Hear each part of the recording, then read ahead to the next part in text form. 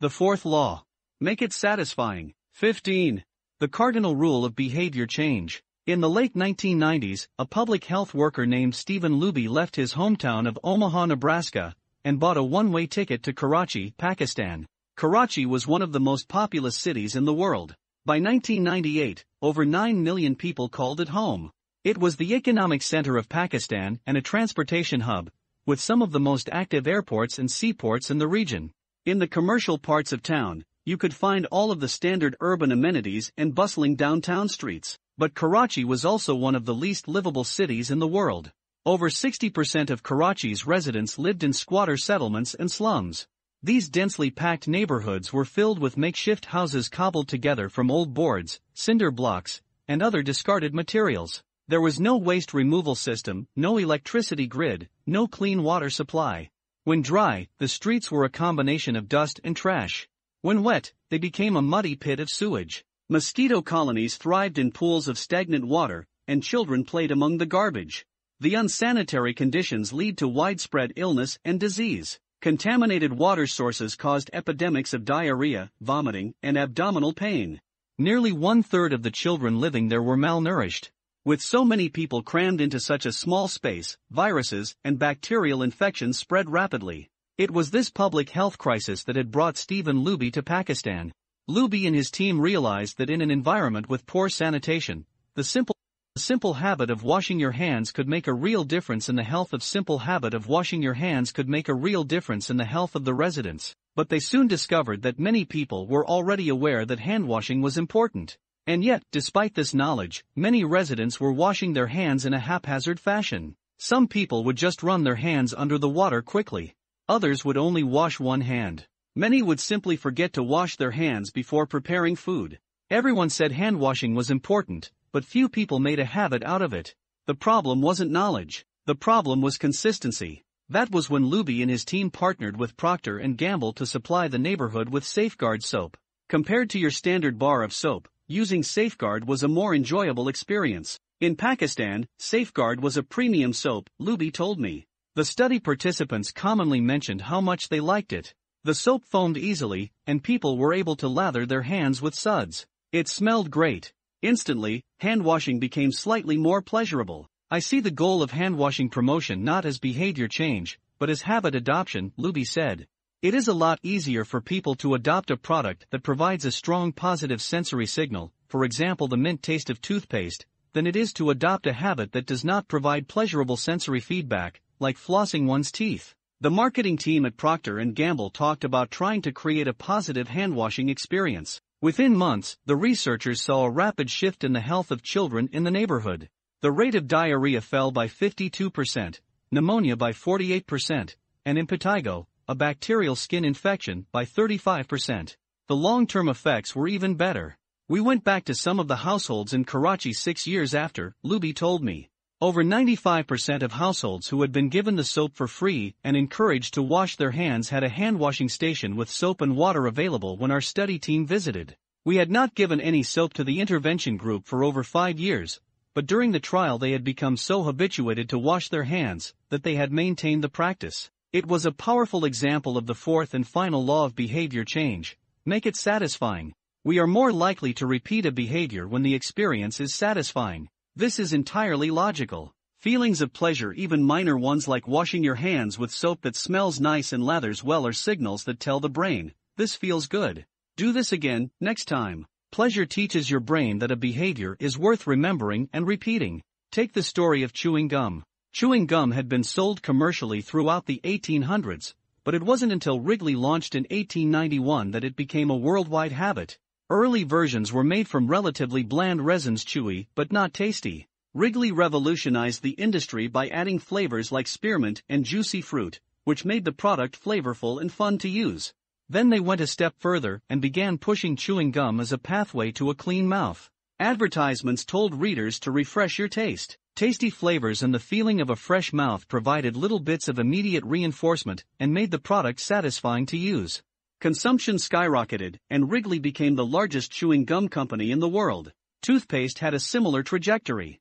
Manufacturers enjoyed great success when they added flavors like spearmint, peppermint, and cinnamon to their products. These flavors don't improve the effectiveness of toothpaste, they simply create a clean mouth feel and make the experience of brushing your teeth more pleasurable. My wife actually stopped using Sensodyne because she didn't like the aftertaste. She switched to a brand with a stronger mint flavor, which proved to be more satisfying. Conversely, if an experience is not satisfying, we have little reason to repeat it. In my research, I came across the story of a woman who had a narcissistic relative who drove her nuts. In an attempt to spend less time with this egomaniac, she acted as dull and as boring as possible whenever he was around. Within a few encounters, he started avoiding her because he found her so uninteresting. Stories like these are evidence of the cardinal rule of behavior change. What is rewarded is repeated.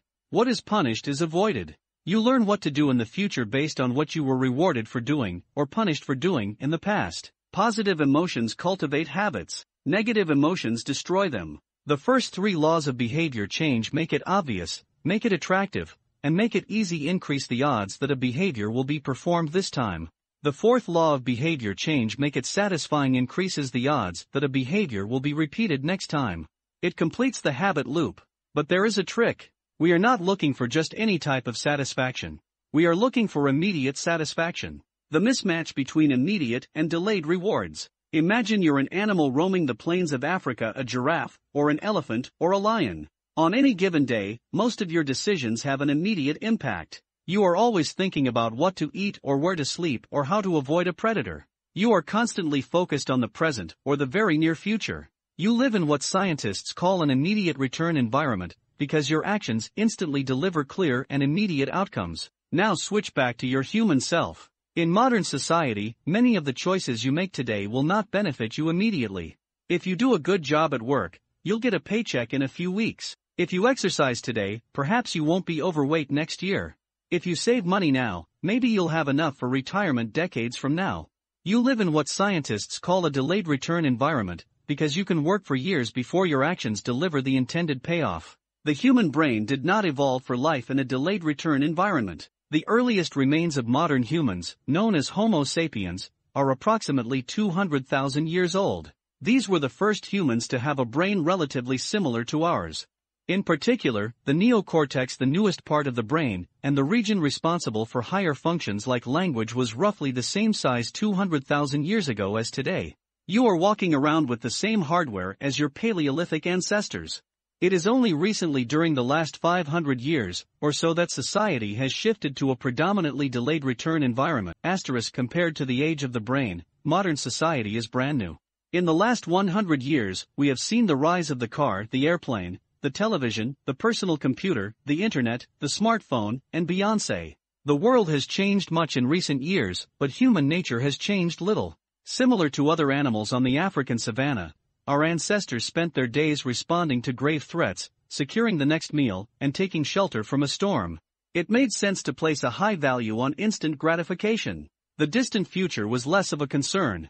And after thousands of generations in an immediate return environment, our brains evolved to prefer quick payoffs to long-term ones. Behavioral economists refer to this tendency as time inconsistency. That is, the way your brain evaluates rewards is inconsistent across time. You value the present more than the future. Usually, this tendency serves us well. A reward that is certain right now is typically worth more than one that is merely possible in the future. But occasionally, our bias toward instant gratification causes problems. Why would someone smoke if they know it increases the risk of lung cancer? Why would someone overeat when they know it increases their risk of obesity? Why would someone have unsafe sex if they know it can result in sexually transmitted disease? Once you understand how the brain prioritizes rewards, the answers become clear. The consequences of bad habits are delayed while the rewards are immediate. Smoking might kill you in 10 years, but it reduces stress and eases your nicotine cravings now. Overeating is harmful in the long run but appetizing in the moment. Sex, safe or not, provides pleasure right away. Disease and infection won't show up for days or weeks, even years. Every habit produces multiple outcomes across time. Unfortunately, these outcomes are often misaligned. With our bad habits, the immediate outcome usually feels good, but the ultimate outcome feels bad. With good habits, it is the reverse. The immediate outcome is unenjoyable, but the ultimate outcome feels good. The French economist Frédéric Bastiat explained the problem clearly when he wrote, it almost always happens that when the immediate consequence is favorable, the later consequences are disastrous, and vice versa. Often, the sweeter the first fruit of a habit, the more bitter are its later fruits. Put another way, the costs of your good habits are in the present. The costs of your bad habits are in the future. The brain's tendency to prioritize the present moment means you can't rely on good intentions. When you make a plan to lose weight, write a book, or learn a language, you are actually making plans for your future self. And when you envision what you want your life to be like, it is easy to see the value in taking actions with long-term benefits. We all want better lives for our future selves. However, when the moment of decision arrives, instant gratification usually wins. You are no longer making a choice for future you, who dreams of being fitter, or wealthier, or happier. You are choosing for present you, who wants to be full, pampered, and entertained. As a general rule, the more immediate pleasure you get from an action, the more strongly you should question whether it aligns with your long-term goals. With a fuller understanding of what causes our brain to repeat some behaviors and avoid others, let's update the cardinal rule of behavior change. What is immediately rewarded is repeated. What is immediately punished is avoided. Our preference for instant gratification reveals an important truth about success. Because of how we are wired, most people will spend all day chasing quick hits of satisfaction. The road less traveled is the road of delayed gratification. If you're willing to wait for the rewards, you'll face less competition and often get a bigger payoff. As the saying goes, the last mile is always the least crowded. This is precisely what research has shown. People who are better at delaying gratification have higher SAT scores, lower levels of substance abuse, lower likelihood of obesity, better responses to stress, and superior social skills. We've all seen this play out in our own lives. If you delay watching television and get your homework done, you'll generally learn more and get better grades. If you don't buy desserts and chips at the store, you'll often eat healthier food when you get home. At some point, success in nearly every field requires you to ignore an immediate reward in favor of a delayed reward. Here's the problem: most people know that delaying gratification is the wise approach. They want the benefits of good habits, to be healthy, productive, at peace. But these outcomes are seldom top of mind at the decisive moment. Thankfully, it's possible to train yourself to delay gratification, but you need to work with the grain of human nature, not against it. The best way to do this is to add a little bit of immediate pleasure to the habits that pay off in the long run, and a little bit of immediate pain to ones that don't. How to turn instant gratification to your advantage. The vital thing in getting a habit to stick is to feel successful even if it's in a small way. The feeling of success is a signal that your habit paid off, and that the work was worth the effort. In a perfect world, the reward for a good habit is the habit itself. In the real world, good habits tend to feel worthwhile only after they have provided you with something. Early on, it's all sacrifice. You've gone to the gym a few times, but you're not stronger or fitter or faster, at least, not in any noticeable sense. It's only months later, once you shed a few pounds, or your arms gain some definition, that it becomes easier to exercise for its own sake. In the beginning, you need a reason to stay on track. This is why immediate rewards are essential. They keep you excited while the delayed rewards accumulate in the background. What we're really talking about here when we're discussing immediate rewards is the ending of a behavior. The ending of any experience is vital because we tend to remember it more than other phases. You want the ending of your habit to be satisfying. The best approach is to use reinforcement, which refers to the process of using an immediate reward to increase the rate of a behavior. Habit stacking, which we covered in Chapter 5, ties your habit to an immediate cue, which makes it obvious when to start. Reinforcement ties your habit to an immediate reward, which makes it satisfying when you finish. Immediate reinforcement can be especially helpful when dealing with habits of avoidance, which are behaviors you want to stop doing. It can be challenging to stick with habits like no frivolous purchases or no alcohol this month because nothing happens when you skip happy hour drinks or don't buy that pair of shoes. It can be hard to feel satisfied when there is no action in the first place.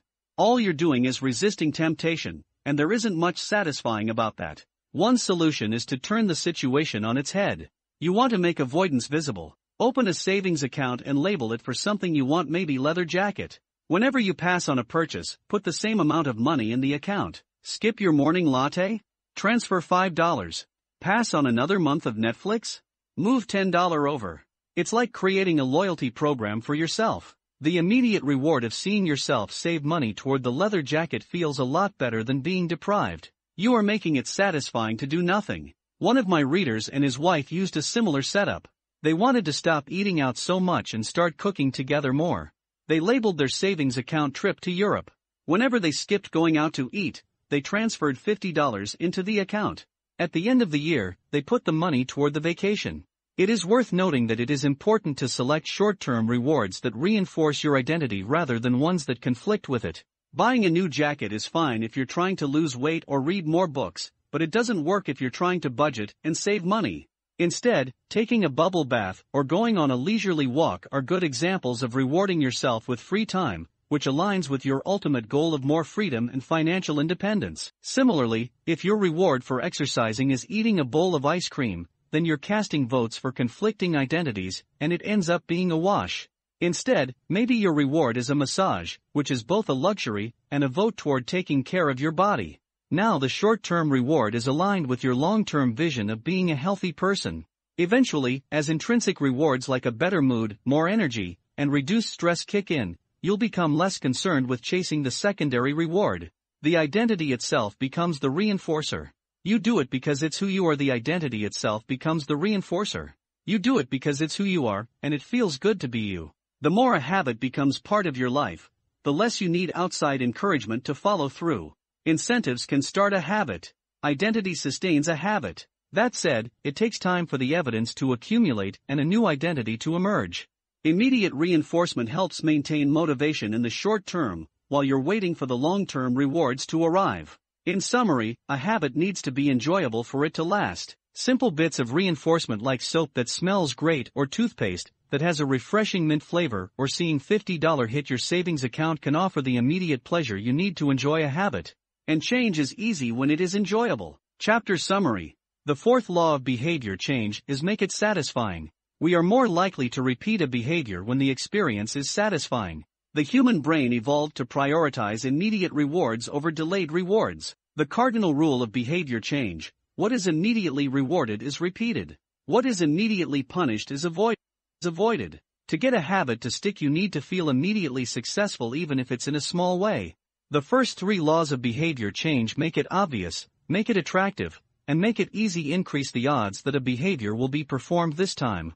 The fourth law of behavior change: make it satisfying increases the odds that a behavior will be repeated next time.